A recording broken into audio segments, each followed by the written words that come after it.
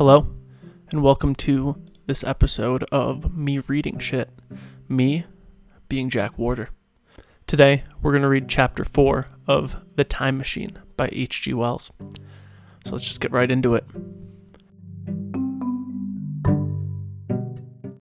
Chapter 4, Time Traveling. I told some of you last Thursday of the principles of the time machine and showed you the actual thing itself, incomplete in my workshop. There it is now, a little travel-worn truly, and one of the ivory bars is cracked, and the brass rail bent, but the rest of it's sound enough. I expected to finish it on Friday, but on Friday, when putting together was nearly done, I found that one of the nickel bars was exactly 1 inch too short, and this I had to get remade, so that the thing was not complete until the next morning. It was 10 o'clock today that the first of all time machines began its career. I gave it a last tap, tried all the screws again, put 1 drop of oil on the quartz rod, and sat myself in the saddle. I would suppose a suicide who holds a pistol to the skull feels much the same wonder at what will come next as I felt then. I took the starting lever in one hand and the stopping one in the other, pressed the first, and almost immediately the second. I seemed to reel. I felt a nightmare sensation of falling, and looking around, I saw the laboratory exactly as before. Had anything happened?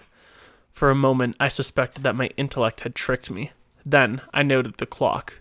A moment before, as it seemed, it had stood at a minute or so past 10. Now it was nearly 3:30. I drew a breath, set my teeth, gripped the starting lever with both hands, and went off with a thud. The laboratory got hazy and went dark. Miss Watchett came in and walked, apparently without seeing me, towards the garden door. I suppose it took her a minute or so to traverse the place, but to me, she seemed to shoot across the room like a rocket. I pressed the lever over to the extreme position.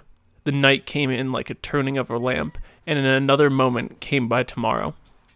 The laboratory grew faint and hazy, then fainter and even fainter.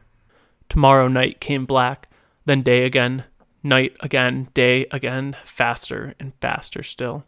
An eddying murmur filled my ears, and a strange, dumb confusedness descended upon my mind. I'm afraid I cannot convey the peculiar sensations of time traveling. They are exclusively unpleasant. There is a feeling exactly like that one has upon a switchback, of helpless, headlong motion. I felt the same horrible anticipation, too, of an imminent smash. As I put on pace, night followed day, like the flapping of a black wing. The dim suggestion of the laboratory seemed presently to fall away from me, and I saw the sun hopping swiftly across the sky, leaping it every minute, and every minute marking a day. I suppose the laboratory had been destroyed, and I had come into the open air. I had a dim impression of scaffolding, but I was already going too fast to be conscious of any moving things. The slowest snail that ever crawled dashed by too fast for me. The twinkling succession of darkness and light was so excessively painful to the eye. Then, in an intermittent darkness, I saw the moon spinning swiftly through her quarters from new to full, and had a faint glimpse of the circling stars. Presently, as I went on, still gaining velocity, the palpitation of night and day merged into one continuous grayness. The sky took on a wonderful deepness of blue, a splendid luminous color like that of the early twilight. The jerking sun became a streak of fire, a brilliant arch in space, the moon a faint fluctuating band, and I could see nothing of the stars, save now and then a bright circle flickering in the blue. The landscape was misty and vague. I was on a hillside upon the house where the house now stands, and the shoulder rose above my gray and dim. I saw trees growing, changing like puffs of vapor, now brown, now green. They grew, spread, shivered, and passed away. I saw huge buildings rise up, faint and fair, and pass like dreams. The whole surface of the earth seemed changed, melting and flowing under my eyes.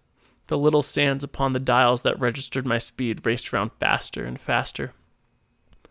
Presently, I noted that the sun belt swayed up and down from solstice to solstice, in a minute or less, and that consequently my pace was over a year a minute, and minute by minute the white snow flashed across the world and vanished, and was followed by the bright, brief green of spring. The unpleasant sensations of the start were less poignant now. They merged at last into kind of a hysterical exhilaration. I remarked, indeed, a clumsy way of swaying of the machine, for which I was unable to account, but my mind was too confused to attend to it. So with a kind of madness growing upon me, I flung myself into futurity. At first I scarce thought of stopping, scarce thought of anything but these new sensations. But presently a fresh series of impressions grew up in my mind, a certain curiosity, and therewith a certain dread, until at last they completely took possession of me.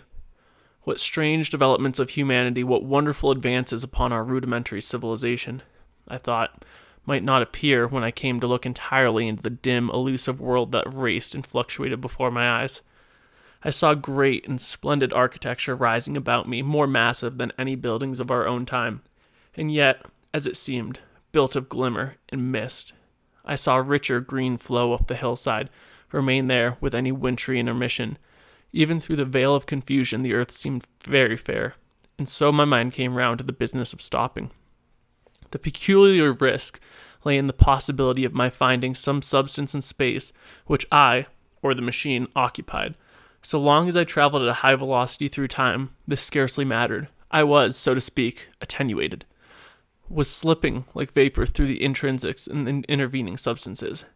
But to come to stop involved the jamming of myself, molecule by molecule, into whatever lay in my way, meant bringing my atoms into such intimate contact with those of the obstacles that a profound chemical reaction, possibly a far-reaching explosion, would result, and I would blow myself and my apparatus out in all possible dimensions, into the unknown. This possibility had occurred to me again and again while I was making the machine, but then I had cheerfully accepted it as an unavoidable risk, one of the risks a man has got to take. Now the risk was inevitable, and I no longer saw it in the same cheerful light. The fact is that, insensibly, the absolute strangeness of everything, the sickly jarring swaying of the machine, above all, the feeling of prolonged falling, had absolutely upset my nerves. I told myself that I could never stop, and with a gust of petulance, I resolved to stop forthwith. Like an impatient fool, I lugged over the letter, and incontinently the thing went reeling over, and I was flung headlong through the air. There was a sudden sound of clap of thunder in my ears. I may have been stunned for a moment. A pitiless hail was hissing around me, and I was sitting on soft turf in front of an overset machine. Everything still seemed gray, but presently I remarked that the confusion in my ears was gone. I looked round me. I was on what seemed to be a little lawn in a garden surrounded by rhododendron hedges, and I noticed that their mauve and purple blossoms were dropping in a shower under the beating of the hailstones. The rebounding, dancing hail hung in a little cloud over the machine, and moving along the ground like smoke. In a moment I was wet to the skin.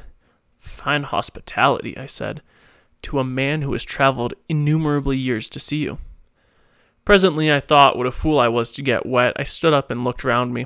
A colossal figure, carved apparently in some white stone, loomed indistinctly beyond the rhododendrons, through the hazy downpour. But all else of the world was invisible. My sensations would be hard to describe. As the columns of hail grew thinner, I saw a white figure more distinctly. It was very large, for a silver birch tree touched its shoulders. It was of white marble, in shape something like a winged sphinx, but the wings, instead of being carried vertically at the sides, were spread so that it seemed to hover. The pedestal, it appeared to me, was of bronze, and was thick with verdigris. It chanced that the face was towards me. The sightless eyes seemed to watch me. There was a faint shadow of smile on the lips. It was greatly weather-worn, and imparted an unpleasant suggestion of disease. I stood looking at it for a small space, half a minute perhaps, or half an hour. It seemed to advance, to recede as the hail drove it denser, thinner. At last I tore my eyes from it for the moment, and saw the hail curtain had worn threadbare, and that the sky was lightening with the promise of sun. I looked up again at the crouching white shape. Full temerity of my voyage suddenly came upon me. What might appear when the lazy curtain had altogether withdrawn? What might not have happened to men? What if cruelty had grown so common in passion? What if the interval race had lost its manliness and had developed into some inhuman, unsympathetic, overwhelmingly powerful? I might seem old-world savage, only the dreadful and disgusting for our common likeness, a foul creature with incontinently slain. Already I saw the other shapes, huge buildings with intricate parapets and tall columns, with a wooded hillside dimly creeping in upon me through the lessening storm. I was seized with panic and fear, turning frantically to the time machine, and strove hard to readjust it. As I did, so the shafts of sun smote through the thunderstorm. The gray downpour was swept aside and vanished like the trailing garments of a ghost. Above me, in the intense blue of the summer sky, some faint brown shreds of cloud whirled into nothingness. The great buildings above me stood out clear and distinct, shining with the wet of a thunderstorm, and picked up out in white by the unmeltable hailstones piled along their courses. I felt naked in a strange world. I felt as perhaps a bird may feel in the clean air, knowing hawks' wings above them will swoop. My fear grew into frenzy. I took breathing space, set my teeth, and again fiercely wrist and knee with the machine. I gave under my desperate onset and turned over. It struck my chin violently again. One hand on the saddle, the other on the lever. I stood, panting heavily, in the attitude mount again. But with the recovery of a prompt retreat of my courage recovered, I looked more curiously and less fearfully at the world of the remote future. In a circular opening high in the wall of the nearer house, I saw a group of figures clad in soft, rich robes. They had seen me. Their faces were directed towards me. Then I heard the voices approaching me, coming through the bushes by the white sphinx where the heads and shoulders of men were running. One of these emerged from the pathway leading straight into the little lawn upon which I stood with my machine. He was a slight creature, perhaps 4 feet high, clad in a purple tunic, girdled at the waist with a leather belt. Sandals or buskins, I could not clearly distinguish which, were on his feet. His legs were bare to the knees. His head was bare. Noticing that, I noticed for the first time how warm the air was. He struck me as a very beautiful and graceful creature, but indescribably pale.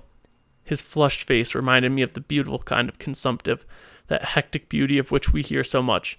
At the sight of him, I suddenly regained my confidence. I took my hands from the machine.